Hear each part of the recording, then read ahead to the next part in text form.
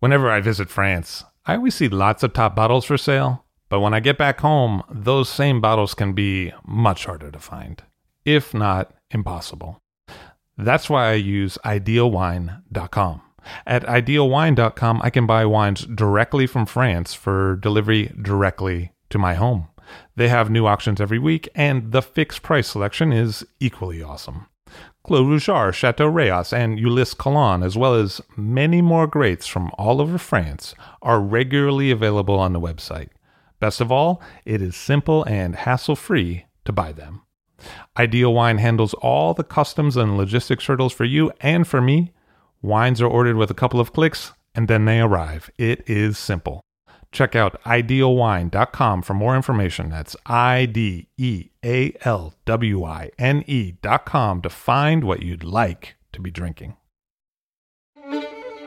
I'll Drink to That, where we get behind the scenes of the beverage business. I'm Levi Dalton. I'm Erin Scala. And here's our show today.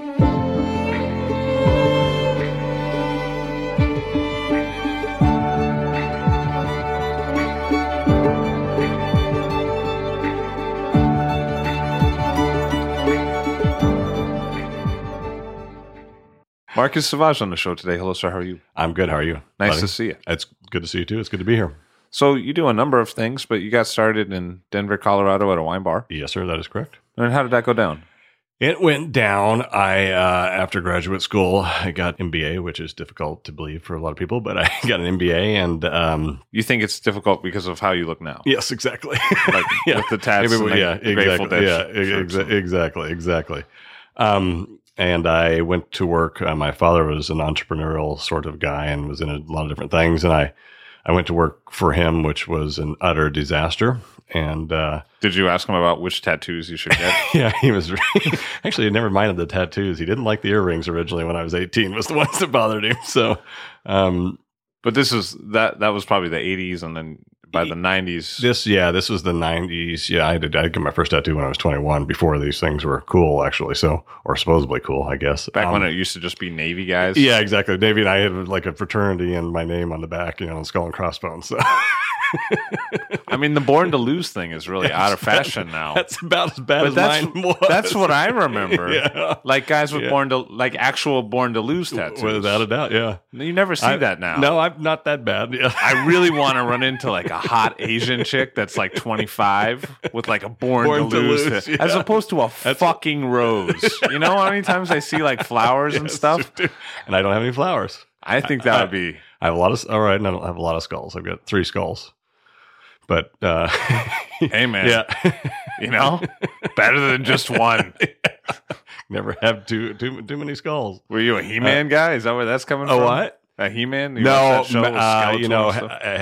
metal. Yeah, metal. I love heavy metal music, and I always have. So, and you're into that scene still. Very much so. Like you hang with guys and stuff. Yeah. I've been, fortunate enough. Actually, tonight I'm going to dinner, but not name dropping, with Maynard from Tool. Just because you are name dropping. Yeah, I am name dropping, but I don't know when a guy says he's not going to do something and then he does it. It's awesome.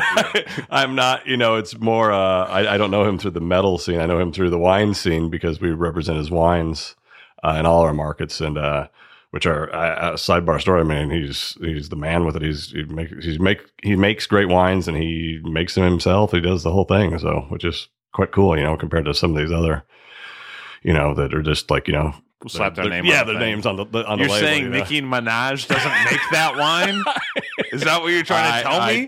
I'm not going to say no. I don't know. She's not there like squeezing citrus fruit into the Moscato? We did, and it was pretty decent, but we did Motorhead Shiraz for a while, and I did get to go backstage at a concert in Milwaukee and meet Lemmy and everything. I mean, I don't think he even really knew that they had this product out in the market. Oh yeah, so, yeah. He was like, "Who are you?" Yeah, it's kind of like, "What is this?" A Motorhead show. I think it's hard to tell the crowd from the roadies, from the performers. It is, without a doubt. What I mean? It's all blended together. It's like, on the other side of the world, tennis matches are like that. Yeah. Because the spectators dress like the players. Exactly, yeah. Like, how many people need to wear white shorts at this thing? Unless you're Prince, then you know what I mean? Right. Then you do your own. Whatever he was just doing at the French Open. I know he saw it with a cane and a scepter. Like, okay. So yeah, I think I lasted maybe 3 months with working for my father, and then how did that go down in the end? Was there yelling? No, he screaming? he was okay. I think he knew that, and it's one of those things. I was following him around, and he'd be like, "Give me a cup of coffee."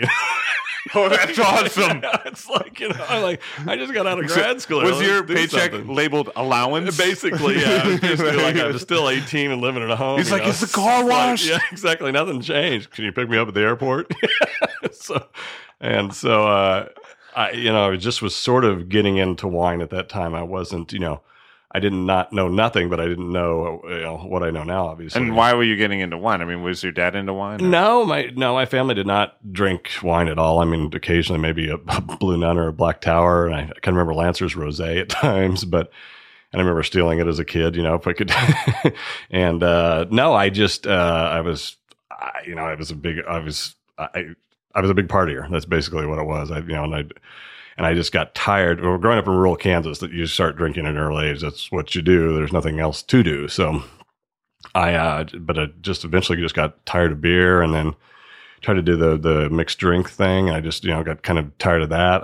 Never was a shot guy, so I didn't do that. I just thought, well, let's try this wine thing out. And I started drinking white Zinfandel is where I started. So that's why, anybody likes that wants it now. It started me on my path. So then a friend of mine had just got his art history degree from the University of Denver, the same school that I was at. A lot of money in that. Yeah, tons. He was like looking around like, oh, what the hell am I going to do? So it just at the same time, it's like we just started talking like, hey, why don't we try to start a wine bar here in Denver? And how many wine bars were there around? 0. Yeah. Yeah. This was 19. We opened in November of 95, and we were in a area that they call Lodo, which is lower downtown. It's where Coors Field is now, and they were just beginning to build Coors Field. Morton's of Chicago had just opened up next door to us, but otherwise it was still kind of Skid Row-ish a little bit. Wine Coop Brewery, which is I guess still owned by Hickenlooper, who's the governor of Colorado now. And we decided, well, let's do this and roll the dice, and went for it. And we were, crazy or naive enough to do 60 wines by the glass and do stuff that nobody would really ever considered pouring, especially in Denver, Colorado. We did Silver Oak, we did Dom, we did by the glass, by the glass, which was probably a big deal. It was a huge deal. I think when we opened, I can't remember which vintage it was of Lafite we did.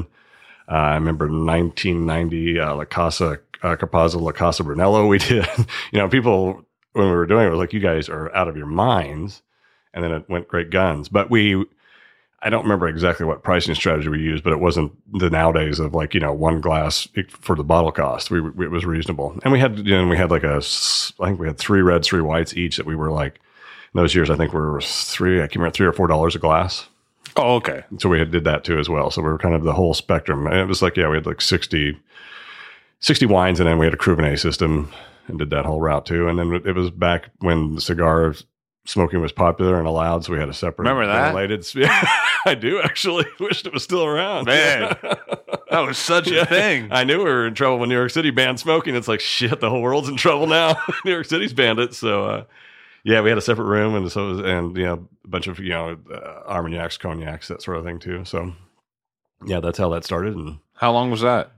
We lasted about. It was never what we even imagined it to be. It got to the point where we had a bouncer, and we were checking IDs, and we just thought we were opening a. Your friends were coming by, yeah, and you're like, tell some of these guys from the Motorhead show to come by.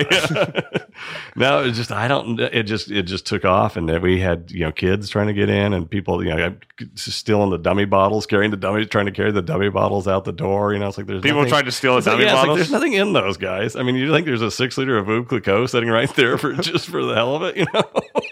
Go ahead, have it. And so I think we both burnt out. Probably, I think it was a year and a half, and then we had a guy that wanted to buy it, and we sold it. And then that's how I moved on to distribution. You started distribution in Colorado. Mm-hmm. Yeah, that's where we started with Classic Wines. Yeah, so I knew our partner there is a guy called Scott High, and he worked for what was then Midwest Beverage, which is a larger distributorship, and then Colorado in those years, there wasn't really anything that small. There was a company called Grand Vin that was probably doing, I don't know, 17 or 18 million in sales, but that was it. So he had this, it was actually his idea. He's like, would you be interested in looking in and doing this? I'm like, I don't really know much about it, but yeah, let's give it a shot and see what happens. And we started, we were small. I always joke, I felt like, as a member of the Communist Party, I had a leaflet. It was basically all we had would take out. We had I remember I had like Kermit Lynch and Quivera from California. That was really about it in the old days. So it's a pretty big book. That's where we started. Yeah, it's a big book now. It's gone in, I think this year we're projecting to do 32 million in sales. So yeah, it's gotten, far more. And pretty diverse. And very diverse, yeah. Got a lot of American, got a lot of Italian. Very diverse, yeah. And spirits, we're into the spirits thing now. We've kind of... Everybody's into the spirits. I know, we kind of resist. Like can't ignore. No, you can't. I thought it was one of those things, I thought this is a total fad and it'll just go away. And now I'm completely thinking the other way. And I think, we've missed some spirits books because we had our eyes closed. So, and there's nothing wrong with spirits. I'm not bashing spirits at all, but... Was it like The Godfather where they're talking about the drug business? Yes, that's exactly it. The guy came to you. No, you can't do that. No drug. Yeah, no spirits. You can break the law anywhere else you want, but that's exactly it. So, because now it's just, it's like, oh, you got to. But we were trying to. I remember like talking when this subject come up. It's like, oh, and then we got to have a just different buyer. We got to have the rep see a different buyer on a different day, and blah, blah, blah, blah, blah. And everything, we just basically tried to convince ourselves that this wasn't the thing to do. And we always had like the occasional, DeRose Armagnacs, things like that, but there were, we weren't selling. But it's probably a generational thing too. You probably looked at it like we tried to get away from booze. Yeah, exactly. Not closer to booze. Exactly. We tried to not be a liquor company. We tried to be a wine company. That's exactly right. And then when artisanal spirits came up, you were kind of or this stigma of, okay, now we're a liquor company, we're a liquor company that has wine, and I think that was part of the stigma, but now we've embraced it, and money's nice. It buys nice things. You got to fill the trucks with something, So, but the market has, there's more interesting spirits though. Oh, by far. Yeah. And we don't, like High West and stuff like that. We represent in some markets. We don't do any, nothing. We're not Brown Foreman or anything like that. So. Well, give it a couple of years. Yeah. Not that we'd say no, but yeah. So then what was the next move? You started up a distributorship in Colorado, and that was like it was not technically, I guess, I don't know what the statute of limitations is on this one, but it was not technically legal at the first because I had a on-premise license still with the bar because it had not officially sold when we opened Classic. So I was on 2 licenses. And so I think that was end of 96 when we opened Classic. And then my wife is from here, and we moved here in 90. She wanted to move back to Chicago. And I was kind of like, I think the sayings go west, young man, not go east, but I could be wrong. And now I love Chicago, don't get me wrong. But we moved here in 99. And again, sort of, naively, a little naive and a little wet behind the ears, maybe thinking, well, I don't really want to work for somebody. So what are we going to do? Let's try to do the same thing here. And everywhere I turned, everybody's like, you're crazy. You'll never get in here. I'll never get in here. And it did. It took a good year and a half. And then when Southern came in and bought all of the Terlato stuff, it was kind of had enough connections with guys that were at Classic that were like, hey, you guys got to do something now. We want, we're not going to be with Southern. We want to get out of there. So you're saying that guys that you worked with in Colorado, like suppliers, didn't want to work with Southern. No. And we're like, and they saw their portfolio going that way, and they were like, they wanted an alternative. Yeah. And they knew, most of them knew that I was here trying to get that done. But, they just none of them were like committed yet to let's jump ship and go and see, because Classic was doing great for them, but hell, they didn't know. I don't blame them. They didn't know if, Maverick. Because sales are sales. Sales are sales, Yeah. But then when that happened, it was like, okay, now let's go. So all of a sudden you had a portfolio. Right, exactly, yeah. Something at least, scalable where we could. What were some of the early? It wasn't huge. The first one over is a good friend of mine is Eric Solomon. He was the first one, and he kind of actually was the one that spearheaded this whole thing. Like, okay, you guys got to go. And he was with Direct Imports.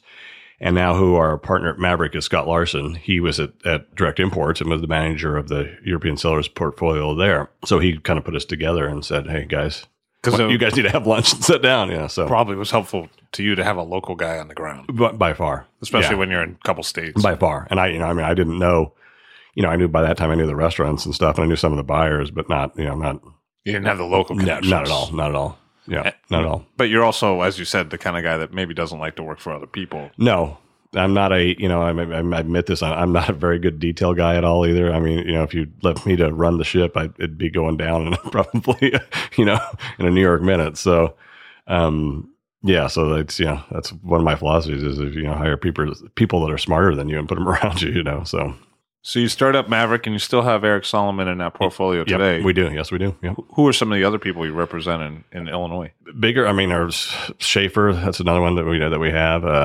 Plumpjack. We have Dresner, which I love that book too. We have Dresner selections. That's a pretty big portfolio. Yeah, it is. Yeah, and it's those are kind of wines that we all love really, and we like to sell. We obviously have other. You can't just make your living off that. We always have a joke. It takes the same amount of cost to deliver one case as it does 10. So you might as well try to deliver 10 as well. So, Rudy Weiss for German selection. So, all the way down. Like Litterai, Ted, who makes our Burn Cottage wines, who's, obviously is the man, I think, in my eyes. And so, things like that. But some pretty strong personalities. Yeah. You got along with Eric. You got along with Joe Dresner. Yep. I love Joe. Yeah. So how did those Eric too, relationships meet? What was the... I don't even know how. That's a good question on both those. I don't remember. I think with Eric Solomon, I knew Steve Miles, who used to be his national sales manager and lived in Denver and still does live in Denver. I think he introduced us, and we just sort of hit it off. And I went over to Spain as a wine fan and visited Chloe Rasmus with him and Daphne, and just hung out with him in the Prairie, and I think it just sort of snowballed from there. And with Dresner, boy, that's a good question. I don't even remember how that came about. I think it came through. Oh yeah, what I do is it came through Scott Larson because I think he had them at direct here, and I remember Joe coming in town, and it was one of those as Joe seemed to do sometimes. It could be like, I remember leaving that dinner going like, who the hell is this guy? That turned into like, oh, I love this guy. So that's how that happened. Yeah, he was one of the first. I forgot it. He was one of the first portfolios we had here too as well. So. And then it just sort of, with Joe, it just kind of went into just, he kept, I remember when he asked me for an introduction with Classic, I'm like, I'll do it, but I don't think it's their sort of book that they're going to take, and I said, so I can't promise you anything. And lo and behold, they took it. So, and I told them what I thought that they should do, but, I can't. I told them they should say no. They shouldn't say no. Yeah, exactly. They should say no. Don't take it. Yeah, they shouldn't say no. And because it is. There's a lot of New World in that book. Yeah, there is a lot of. Yeah, there's a lot of New World, and they. I think they sell that, and I think that's why they took it. And it kind of. It fell apart. It's a funny Joe story. Joe went and visited the market and did a work with, and how was that? There was an interesting story that he and a guy, actually Eric Lambertus, who's a rep, used to be a rep for us, and he actually worked for me at Enoteca. I can't remember the name of the restaurant, but it was a French bistro in Boulder, and the guy, the chef owner was French, and Eric got a call, so I got to take this call. I'm sorry, I stepped out for a minute. Comes back in, and Joe and this guy are, he said, nose to nose in full French, just both of them frothing at the mouth, arguing with each other. And I guess the gist of it was what Joe told him his wine list sucked, and he's a Frenchman. He should be ashamed of this. And that's what Eric said. The guy's actually, Joe was completely right, but it's probably not a good way to get your wines on the list, though. So. Easy to be remembered that way. Yeah, it is easy to be remembered. So, and then, but then when Classic had sort of slipped there with sales, and God bless, Joe, he called me. He was like, this is what's going on. If it upsets you, it bothers you that you want me to stay and stick this out, I'm like, absolutely not. You got to do what you got to do, and so I miss that guy actually. What was it like repping the Dresner portfolio in the Colorado or in the Chicago market? It's it's good here. Those wines are, there's enough, it's gotten progressively better. And there's just enough fans of those wines. Some, are like, the cult wines. Like Rougiard. If we could sell 10 times more Rougiard than we get, than the I think we get 3 cases or something like that. I mean, it's so bad. I have to go. I'm like, I want to buy some Rougiard. I go and I buy it back. I don't know if I think you are interviewing or did Craig Perman. I go and buy it back from Craig. He buys it and I buy it back from him at retail even to get it. So it's like, I can't get any. I hope you're not paying too much on the VIG. No, and then the other damn thing is, and I'll go in like I was thinking it was like 6 months ago. I'm at 10 Bells in New York, and I'm like, they got magnums of it. I'm like, God, what the hell, I'd take a mag. You enter into the Chicago market, kind of in the slipstream of Southern moving into the market. How have you seen Chicago change since the time you've been here? And there's been more smaller distributorships pop up too, right? After that, I think it kind of that, again, I'm not saying I or Maverick paved the way, but I think the whole Southern thing and Maverick opened, and then, there was all of a sudden there was more options. You had, Cream, H2O Vino, you had all these things that all these other companies that are more versed like we are in open up. And I think the market's been more receptive nowadays to that. It used to be like and it still is at some point, as accounts are going to say, well, I'm not going to deal with 20 distributors. I'm not going to deal with, 4 or 5 or whatever. Exactly. Yeah.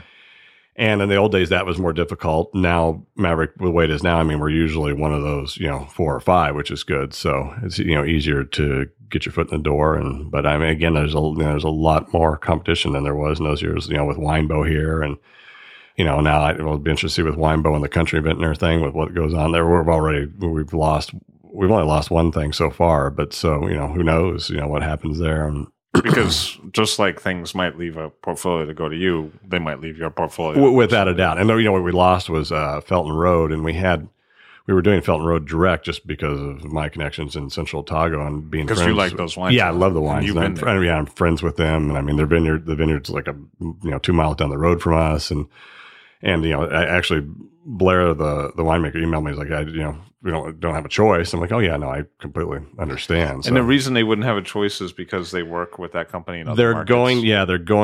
They had gone with the Craft in the States, which is the import side of Country Vintner. They had gone with them for all their markets. And I think, and that transpired because they were at Martin Scott. And then when Country Vintner bought Martin Scott, and then that's how, then that all transcended. And then with the Winebow Country Vintner merger, I think, there's wherever the Country Vintner is that they're going to be with. So, but you also have distributors in other markets too. Yes. Then we went, next was Van Sauvage in Las Vegas. And that was solely because my dad had moved, basically based all his operations. I think he moved out there in 89 to Vegas. For a lot of things, for weather, tax reasons. He was a big blackjack player. So I think that made sense for him too. So, we just decided gotta go to the source. Gotta go to the source. Exactly right. And actually it kind of weaned him off of it, but eventually, we just decided, well, again, with the competition thing out there, it's basically Southern and Rocky Wirtz company. So we were basically like, well, let's give this a shot. And in the meantime, then Ken Frederickson did NWA out there, and then Wirtz bought them. So we're like, well, we should go try to do this. And so that's how that transpired. And it's still going, we were just hitting the stride in 2000, then 2007 happened, and it just, that whole town just Vegas collapsed. Yeah, just collapsed. Not you. No, Vegas just collapsed though. It was like, and now it's back. It is back now. But for a while there, it's kind of like, this is not like half finished hotels. This is like not going to work. This is like over. The party's over. But it's bounced back. So we did that, and then we went. Guess it's been 2010 or 11 when we opened Pioneer Wine Company in Texas, and that was. Greg Kasnoff, who's our partner there, was my college roommate. So, and he worked for, he was an investment banker lastly with Lehman, and he left before the implosion, but he was just sick of the game and had done very well for himself, but wanted a career change. And he honestly didn't know a lot about wine. He's come a long way, and he knows a lot about business. But so we've started there, and it's really taken off and covering the state now. But it's interesting because you haven't tried to do the same portfolio in every state. No, we have not. We've never stipulated to like to use Schaefer, for example, I've never said, Doug, okay, hey, you've got to go with us in all these markets or none. And, and somebody like Schaefer, though, he is with us everywhere but Texas. And, because with Republic there, they knock it out of the park for him. So there'd be no reason for him to move. But it's something a lot, it seems to happen that way with some of these guys that all of a sudden they're like, oh, okay, or can you give me an introduction to the other companies? Yeah. Our philosophy, and I don't know if it's correct or not, that's why they're all named differently, was like we wanted to keep these all not separate, but not necessarily tied together, and that's why we chose to name them differently too. So, and it's probably true that different portfolios working better in different markets. Absolutely. I mean, it probably, like you said, to use a Dresner example, I mean, it works great here. It didn't work so well in Colorado.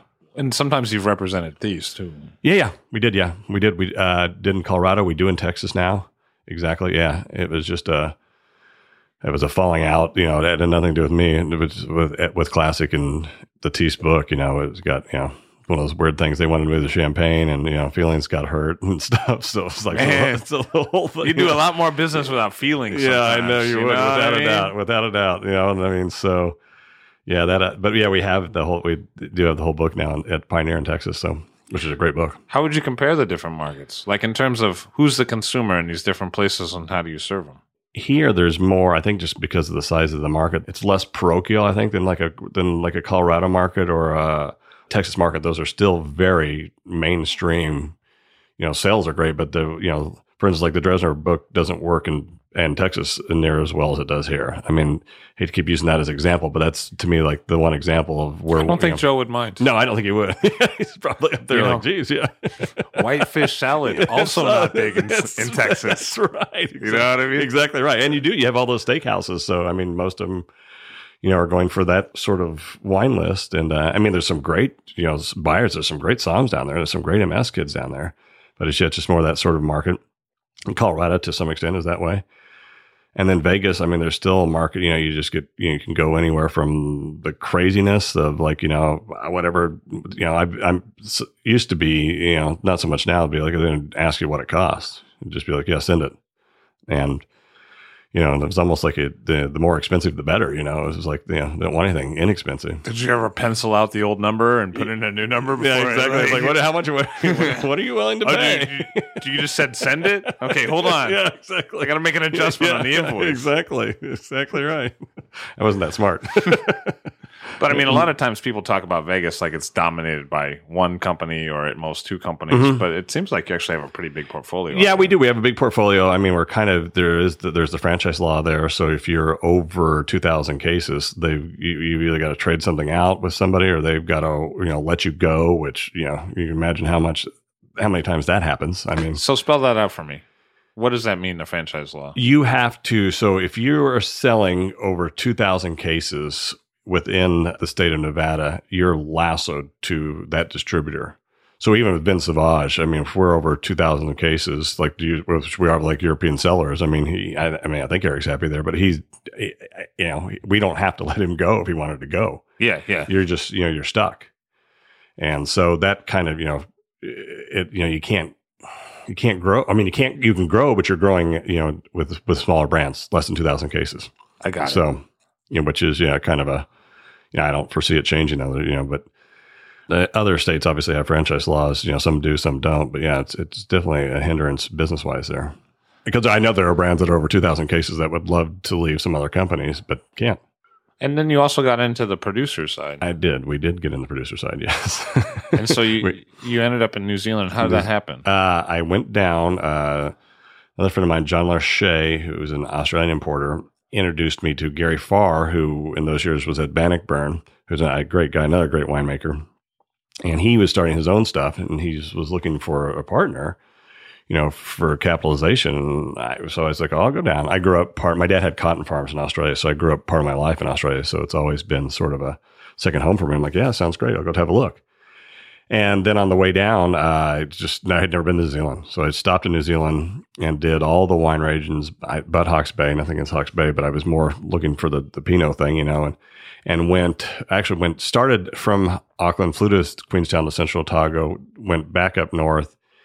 And it sounds a little odd, but I really felt something about Central Otago. I'm like, I'm going to go back down there. So we went back. I was with my wife. So we went back down there and just had a look and got more serious and see what was going on. And and kind of left, and then went over and met with Gary in Geelong. And I mean, not that I don't want to offend anybody from Geelong that's listening to this, but I mean, Geelong compared to Central Otago scenery wise, it was just like, Central is just, and the wines were just, I think they get better and better every vintage. And the wines were coming along. Guys like like Felton Road was the only wine I knew down there, but then guys like Gibson Valley when Grant Taylor was there, and Sam Neill's there with the actor with the 2 paddocks stuff that Dean Shaw makes. I mean, there's some spectacular wines that really none of this country knows about, even really in the scheme of things. So wound up bought a sheep pasture. I don't mean a flat one. It's like 25% slopes. It actually looks really beautiful. Yeah, thank you. Yeah.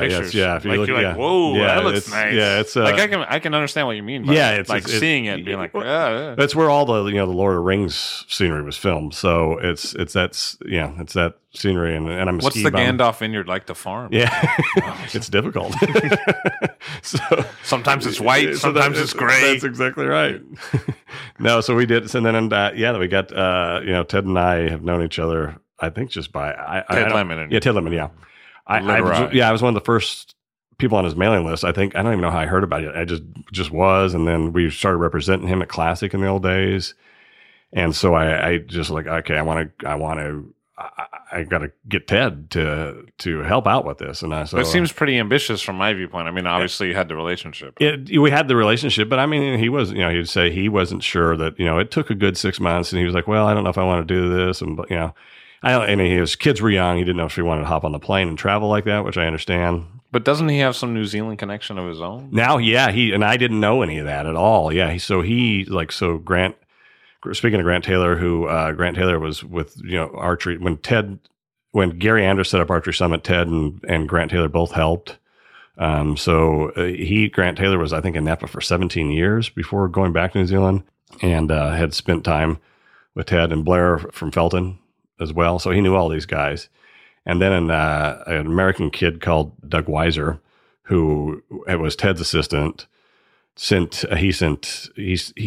told Doug he thought he should go to New Zealand and go try to do something down there, which he did. He went to Dry River at first, and then he wound up as the assistant at Craigie, and then was tragically killed in a kite surfing accident. So there was a lot of New Zealand connections, and I think that's kind of what put Ted over the edge in the end. So he called me one day and just said, I think I was hounding him. I think he got tired of me hounding him. He just said, let's get on a plane and go have a look. So he helped you lay out the vineyard. He did he did it. So we went down and took a look, and he was like, wow. He's like, I've never seen anybody pick something like this with, not knowing, with that viticultural sort of background. And I hate to say it, I didn't know what the soil type was. So we got lucky there, but I just had been through enough great vineyards of the world of what they look like to me. And that's, but there's also skiing nearby. And yes, there is you're a skiing nearby. Right? Yes. But you know what the crazy part of it is? I've never skied there yet. Oh, really? Yeah. Okay. In what? It was 2001 is when we bought the property. So what's that? 13 years? Yeah. I've never skied there yet. And you know what? I never thought, because the seasons are reversed, so I'm never down there. Oh, yeah. Like, where is the snow? Exactly. I came in December. That's exactly again. Right. Exactly right. So I'm down there, which is kind of nice. When Ted and I go down in January for the growing season, and then we were down there at harvest. But this year when it was 40 below in Chicago, I was down there and, calling home. My wife's like, it's 40 below. I'm like, you are so full of crap. 40 below. And I realized it really was. It's like, I'm like, yeah, it's about 85 Fahrenheit here. So polar vortex. Yeah, exactly. Never heard of it. What's that? Yeah. So Ted laid out the vineyard. We brought 2 guys actually from Napa down there that laid it all out. And Ted and I, it's 25 acres, mostly Pinot, a little Riesling, and a little bit of Gruner Veltliner. What's up with the Gruner thing? We just harvested it. I just love Gruner, and I think we got enough to make like 150 cases tops. But how much Gruner is in New Zealand? You know what? There was more and more. There wasn't much when we planted, but it was kind of, Ted said that too. It's like, he'd done some work in Austria and seen him, Riesling and Gruner ripen side by side. So, and the Riesling was ripening and doing well in Central. Sure. So let's give it a shot. I've definitely had good Riesling. Yeah. So she said, let's give it a shot and see what happens. And so Ted and I, we did like 70 soil pits, and it was mundane, Ted down on the chipping away, and I was writing down his notes and, what he's saying, and laid out the vineyard, and Ted asked me one day, he's like, would you do it biodynamically? I'm like, sure.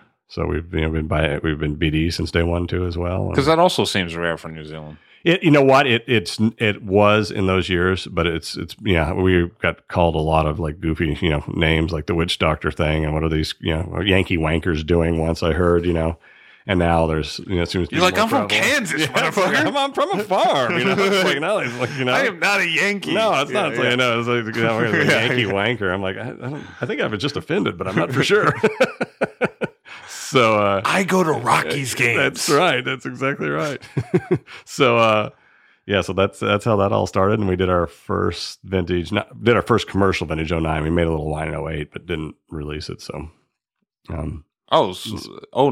I mean, so 9 was our you first bought one. it in 01 and then 7 years. Well, we started planting in 03. So those were boom times in New Zealand. It was very difficult to even get the grapevines. And so what we were getting wasn't exactly up to par. We had a lot of problems with take. And and being BD that's the one detriment that I do see to BD is like it takes them a lot longer to get up to stake, as they say. I see. Yeah. Then I mean, we had people telling us, well, why don't you just start chemically doing it and then wean it? And I was like, well, that doesn't make much sense. Then you could have made it 2001 and a half. That's exactly right. But it's like to me, it was like, okay, gives you somebody heroin for a while, and then now it's done. Now you're on your own, so enjoy. But so. That's it. And then we... I guess that's why I've never had the wines. Yeah. No, because there just haven't been that many. There haven't been that many. I should have brought you a bottle. Hint, hint. Yeah. Still waiting. I've yet to ever try any. Feeling kind of thirsty. And I don't have one. We just released 2012. So, but it hasn't been, it's been... Australia and New Zealand are huge markets for us. The UK and Denmark, believe it or not, is one that kind of came out of the blue with me with a surprise. So, but the United States isn't so big on New Zealand right now? Not so much. Not as much, in all honesty. I mean, I don't really know why. I think sort of that, that Marlborough Sauvignon Blanc is, I don't want to say tarnished the image, but it's like New Zealand wine seems to me that most people perceive that it should be inexpensive. I see. And then when it's not inexpensive, it's like, well, why is that? So it's kind of like Chinese food in New York. Exactly. So why is it expensive cheaper? Because it's good. So it's, Burn Cottage is, $60 on a retail shelf, and but our yields. We had our biggest yields this year at 2.25 tons an acre. Most of our yields have been 1.5 tons. And everything's biodynamic and everything done, natural in the winery. It's not a cheap undertaking to make. So and Ted's still the head winemaker. Ted's still the head winemaker, yeah. Because I'm not aware of a Ted Lemon wine that sells for less than $60. You can't do it. We got to pay him obviously too, and we got to pay for us to go down there. It's a labor of love. Ski passes, not yet. One day. One day. That's why you haven't been able to ski yet. I don't think Ted skis. We're lucky. Ted doesn't ski. But you're the only guy I know that has an estate in New Zealand and in Germany. Well, the German thing, really came about with my brother. My brother lives in California, and he's actually friends with Rudy Weiss. So, which is a portfolio you represent. with German wines, and so we had gotten wind through Kevin when he was with Terry that Cola Ruprecht may be something, maybe changing there. Kevin Pike, Kevin Pike, he gave you a heads up. Yes, that something may be changing there, and then Rudy said it too. And so my brother got the wheels turning, I think, and just contacted Bernd Felipe, who was the owner of Cola Ruprecht, and it was true. Yeah, he doesn't have any heirs. He has a vineyard in Portugal, and I think he's more interested in that now, and wanted to go that route, and didn't, we just wanted to sell the winery, which I don't think it's been out of the original families since 1680 or something. And he was there for like 30 years. Yeah. And now some Yankee wankers on it, but yeah, right. But we bought it because we wanted to really just preserve the style of the wine, as you know, and as some people do know. They're different. They're old school German wines. They're not the new squeaky clean school. And there's nothing wrong with that. I love Dunhoff. I love Mulligatawara. Don't get me wrong, but this is just a different style that isn't really done that much in Germany anymore, and we wanted to preserve that. So because it's native yeast, long lees time in barrel, and oak. Yes, there's some foudres in that place that were Bern's grandfathers. So Yeah, it's an old school regime there. And it's in the Falls. It's in the Falls, yeah. It's in a village called Karlstad in the Falls, which is just, looks like the place itself looks like a Grimm's fairy tale. It's just, it's really, with the vineyard, and before or after the children get eaten? Either or. And then the vineyard just across the street from the winery, Salmagen, which is the main, sort of the Salmagen's the big one, exactly, the Grand Cru, the old one. Yeah. There's like 4 or something. Yeah, there is 4, but Salmagen's like the Grand Cru of the region, basically. It means sow stomach, which they do this at the restaurants. There they do a Salmagen, which is a stuffed pig stomach with, I don't know what's all, some sort of typical German, some sort of sausage and meat in it, and potatoes, and it's delicious. It's a dish as well? Yeah, it's a dish. Are you supposed to drink wines from there with that dish? Yeah, exactly. Yeah. Wow, that's kind of cool. It's very cool. Like I've never seen something like that. No, it's very cool. Where it's named the same as the wine. And I guess it got the vineyard supposedly got the name because of in the old days they thought it was shaped like a sow stomach. So I see. That was what's happened. Yeah. So yeah, we finally were able to. Yeah, it wasn't an easy deal between translation of every document, and blah blah blah blah. But we finally were able to get that going, and then Burns. I think Burns is about out. We kept him around for, I think, 4 or 5 years. And then we actually have Dominic Sona, who we've hired as there to run it day to day. He's been there a couple of years ago. He's a great kid who actually worked for Ted as well, too. So there's a Ted Lemon connection there as well. So. And what are the wines like? There's a lot of grape varieties. Yes, there are. Yeah, more Riesling. I mean, Riesling is obviously the focus, and and the other thing I always forget to say. I mean, we're trying to do more dry Riesling, which Kohler always has, and that's what kind of my brother and I are into. Nothing against sweet Rieslings. But it also seems like a region where you could do that. Yeah, you can. Like the ripeness. It's not the Mosel. It's warmer than most. I think it's the warmest growing region in it seems Germany. Like it. Yeah, it's not. Especially since global warming. Exactly, and it's so. I mean, so there's no ripeness problem. There's a little Spätburgunder. Then there's Pinot Blanc, there's Chardonnay, there's all in just sort of small varieties, but Muscat, Gewürztraminer, exactly, Scheurebe, everything but Gruner, everything but Gruner. Knock on wood. Like the Pinot Blanc has kind of become a cult wine here. Is that true? Yeah, I don't think I've ever had it. Yeah, it's good. Hint, hint. Yeah.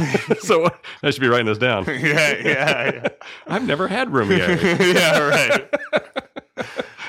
Because you bring in some of those wines too. No, I'm just get you the book.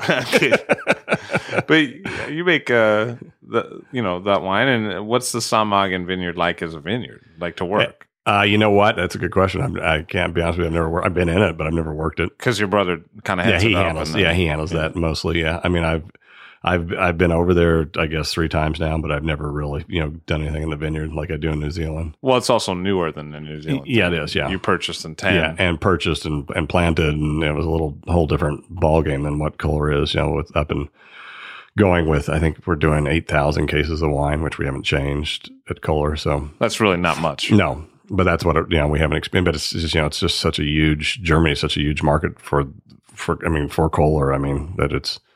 I think back in the day when Terry was bringing in like 200 cases or something like that, and mostly of Halbtrag and stuff. So, well, of course it was exactly. Of course, it wasn't fully dry. No, exactly. But it's with Dresdner now. Yep, it's with Dresdner now. Yep. You represent Dresdner, but also Josefa used to work for you. And Josefa, worked for Maverick here for quite a while. And then when she moved on, she moved over to Dresdner from Maverick. Yep. Did she call you a Yankee She's still there. On the way out? She calls me worse. She sent me actually, I think it was 3 weeks ago. There's an Australian wine writer who's a friend of mine. He's a great, crazy kid. Mike Binney's his name. And somehow he was in San Francisco, and she ran into him somehow randomly in San Francisco. And my name came up, I guess, probably through the Chicago thing. And they sent me a picture of both of them flipping me off through the text. It's good to have friends. Yeah. Make you feel warm inside. Exactly. So that show they care about you. That tells you what she thinks of me. But I mean, it's interesting because in the same way that you have distributorships in different markets, you have two, what I think of as very different wines. Very much so. Yeah. Well, I mean, they're definitely, one, I mean, Kohler being that old school we always kind of joke is made in a more oxidative style of winemaking, and where Ted, is pretty reductive style of winemaking. So they're completely opposite. It's going to be interesting to see what we picked our first Riesling at Burn Cottage this year, so it'll be interesting to see what it is side by side. I think that'd be really interesting. Yeah, it's going to be. Yeah, you know what I mean? It is going to be comparative. The fruit looked good and everything. But we'll see what Ted does. Well, Pinot Noir you could do too. Yeah, and Pinot Noir they are. Yeah, that is true. That is a good point. But I mean, is there ever a case where it's the same customer that you sell both of those wines to? Because it wouldn't seem like it would be. No, yeah, it can be. We don't make a point of it. Like, if I'm doing, a market visit, like, I just was, with Polliner, I guess, last month in New York, and and when we were with different distributors sometimes too, it's hard to do both. But yeah, I think we always basically talk about each property, but we're not necessarily. I don't know if I've ever had. I was trying to think about that. If I've ever had both wines open at the same time in the market, I don't think I have. I mean, it's kind of known that we own both and we talk about both, but now you're kind of focused on one or the other because you're exactly right. Somebody may want a New Zealand Pinot Noir that wants a German Riesling or vice versa. How many business cards do you have? Like, is there one for every company, or is it like a flip over thing? It started out that way. Does it say like Marcus, German wine grower, and then you flip it over and it's like New Zealand? No, it started out that way. And now it's, I'm notorious. My wife's always joked, it's like, you don't have a card? I'm like, no, I don't have one. I just totally, I don't have one today to give you. It's just, I totally just for space doing that. But I just use that. It just, but you're the same guy who like didn't really have a headshot. No, exactly. Let me see if my wife's got a picture of me somewhere. I'll send it to you. Actually, my son took that the day you asked for it. So I'll be honest. There's a certain kind of guy that sends you a headshot where he's wearing sunglasses. Yeah, I didn't even. It's not everybody. I didn't even think about it. To tell you the truth, I hadn't taken that. I actually washed with the 6 feet of hair I have. I washed my hair that day, so I thought this is a good idea. Thank you. From all of us who are looking at that, want to say thank you. Yeah, now everybody's going to see that shot and be like, you washed your hair that day? I just wonder, what's going on with the eyes? Yeah, bloodshot that morning? You know what I mean? Well, it probably was a good chance of that. Like I told you, they are today, so. And what do you like in terms of wine? It seems like so many different portfolios, so many different business interests. As far as a personal, what I like to drink. Who are you? What are you drinking these days? I sound snobby when you say this, but I definitely have more of an old world palate, and I think that's New Zealand's what attracted me a little bit to that. It's still New World, don't get me wrong. I mean, there's still the fruit there, but there's still this underlying, minerality and herbiness that's, and acid and, our alcohol levels are, next year, the 2013 is going to be 12.8 natural alcohol. So, which is kind of unheard of in New World Pinot Noirs. Ted's gotten a little right down to about those levels too. And, we're wondering if it's biodynamics, but yeah. So, I went through stages. I had probably like everybody else, I had the big, that 98 vintage of all the Aussie Shirazes and stuff, man. I was into it, and ready to go and loved it and bought a bunch of them. And just progressively seemed to become more of I describe myself as a Burgundy snob, to tell you the truth. Not necessarily drinking, Rousseau and Roumier all the time, but, even Côte de Chalonnais and little things like that. I love Pinot. But it seems like at the same time, you understand that people go through a progression sometimes. Absolutely. And you understand that markets are different. Yeah. Yeah. And I think I don't know if you did, I think everybody goes through that progression. I don't know if I've ever ran into anybody. It's like, well, I guess maybe if they grew up drinking wine. It depends if they grew up drinking wine with their family. That's exactly right. That is the whole deal. Yeah. So if you grew up like, drinking Burgundy with dinner, I'm sure then you get it. But, well, I don't know if you've heard the Peter Wasserman interview, but it's pretty sick. Is it? Yeah. What he grew up, yeah. Like, hanging out and it's like jokes with Aubert at the table and stuff. You know what I mean? As a kid. Yeah. Yeah. Just like me. Yeah. We had that too, except his name was Aubert the Bales Monster. That's right, exactly. That was my family. At least you knew somebody named Aubert. I didn't even know that. Yeah. It was actually Obert. When he just sounds better saying Aubert. Yeah, we used to make it sound nicer for him. I met him last year. He was in Central Otago. Yeah, he went to New Zealand, right? Yeah, exactly. Yeah, and he did that. And him and Ted are obviously know each other well. And he came by the vineyard. And really nice, humble. Not when you're thinking DRC, it's not what you don't think, I'd be thinking I'd be like, I'm DRC, and he wasn't like that at all. So yeah, he'd have he'd point to himself. Yeah, exactly. Like with the thumbs backwards. Exactly. Like, I thought he'd have a DRC. I'm the man. I thought I'd have if I owned DRC, I'd have a big DRC tattoo on me somewhere. Yeah, you would. Yeah, you would. 3 of them. 3 of them, exactly. One under each Latosh, skull. yeah. Richburg. But what are those scenes like? I mean, we had Nick Mills on the show.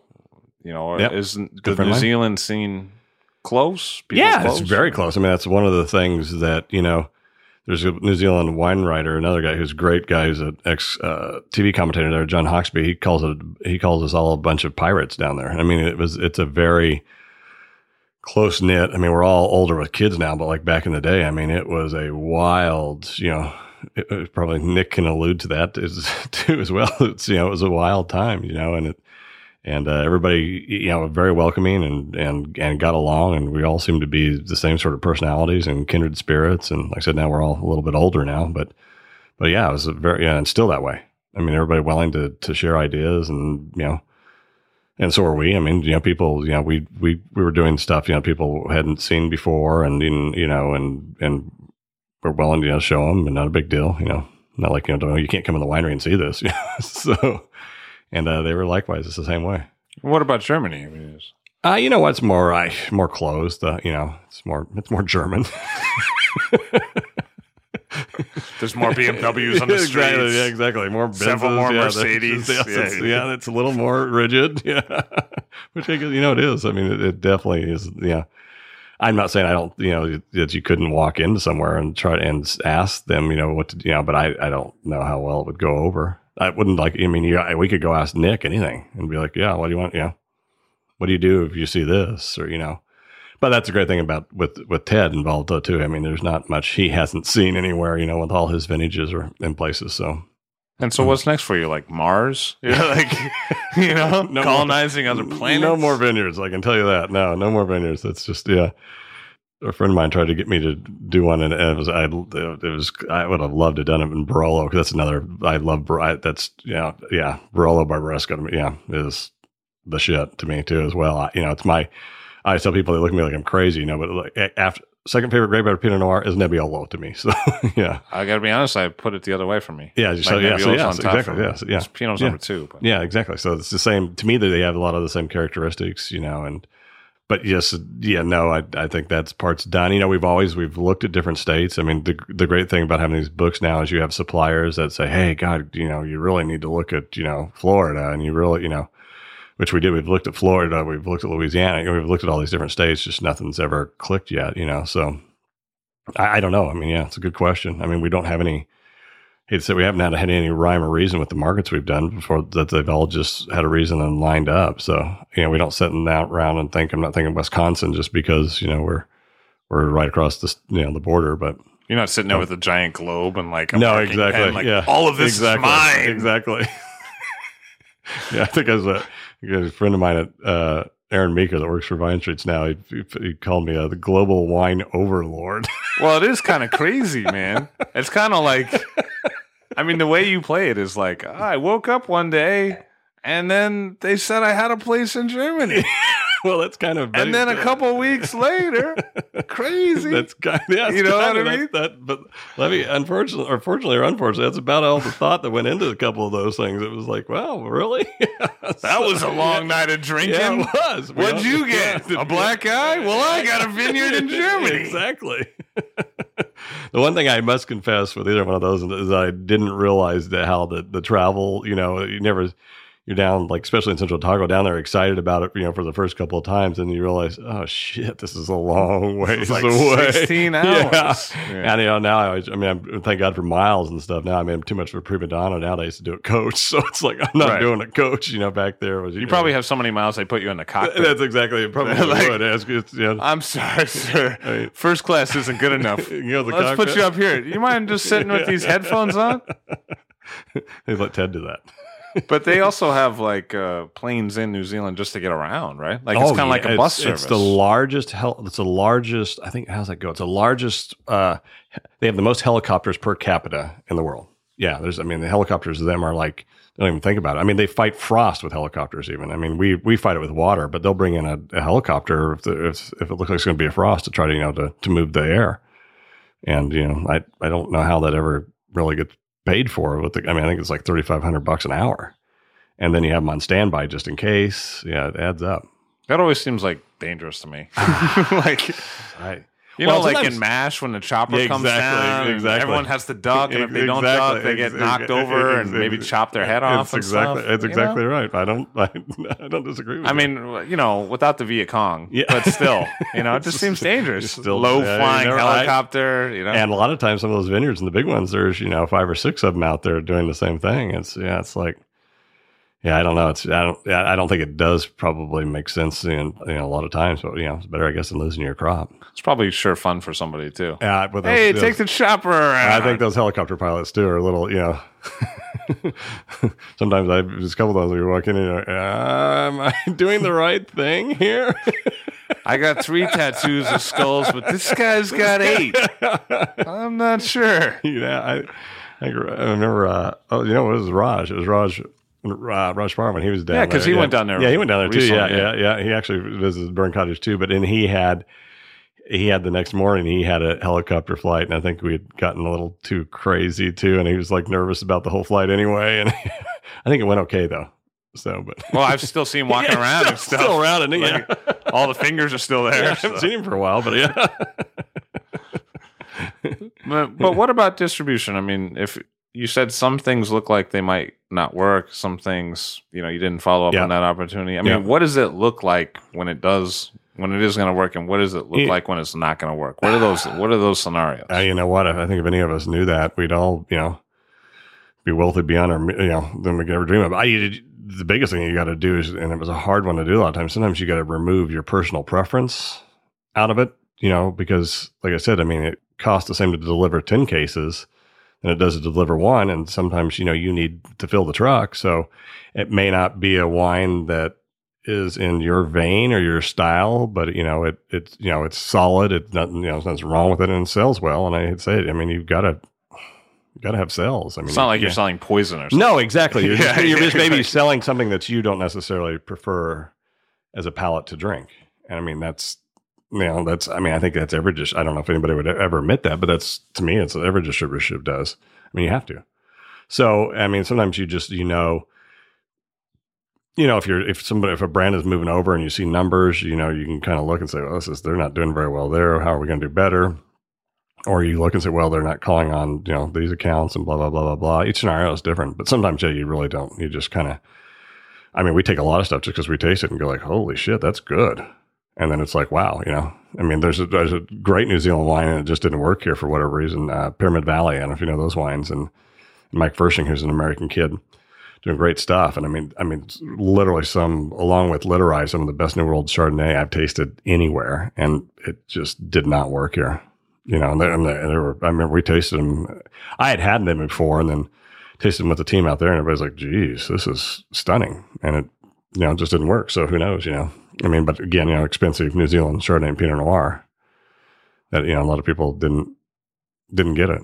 Are there also limits to say you have 20 successful brands from a general region, can you invest in 40 or do you need to kind of keep it to 20 if it's, even if you find another 10 that you really like, are you supposed to bring those on too? Or? Good. That's always, I kind of joke, we're basically jugglers. We've always got some brand in the air, somebody, because there's only so much you can do and there's only so much you can sell. And that's a tough question. Do you take on, we've had that, the biggest one I remember, and we did it was with Classic. We have Winebow there, and it was like, well, Dalterra wanted to move. It was like, do we take Dalterra with Winebow? And we did, and it's worked out great. But it was really, boy, I hope this works, and we're able to. But there's keep a number of both, and there's a number of Italian restaurants in Aspen. And stuff. Yeah, exactly. Yeah, and but so it's a hard one to crack. Where do you cap it? I mean, do you have? I don't even know how many Napa cabs we have now, but do you take 20? Do you take 40? Do you take 100? I don't know. I mean, just kind of, it's rolling the dice sometimes. And it seems like some markets have moved fairly slowly in evolution of taste, and some markets it's like, exactly wow, right. 6 months are over, new thing. That's exactly right. Do you ever feel like, That's I don't exactly know, right. I don't want to get held, I don't want to hold the bag. No, you know what I mean? Like when I don't want to, like, by the time I set up a portfolio, something new could be hip. And Absolutely. Absolutely. I mean, it's the natural wine thing, which I think is still going. I mean, but yeah, do you want to have a 1,000 natural wines when the shit hits the fan? I don't, probably not, so is that a Brettanomyces joke? Yeah. Yeah. Or worse. I'm not bashing natural wine. I shouldn't do that. Some of them I don't understand. I must confess, some of them.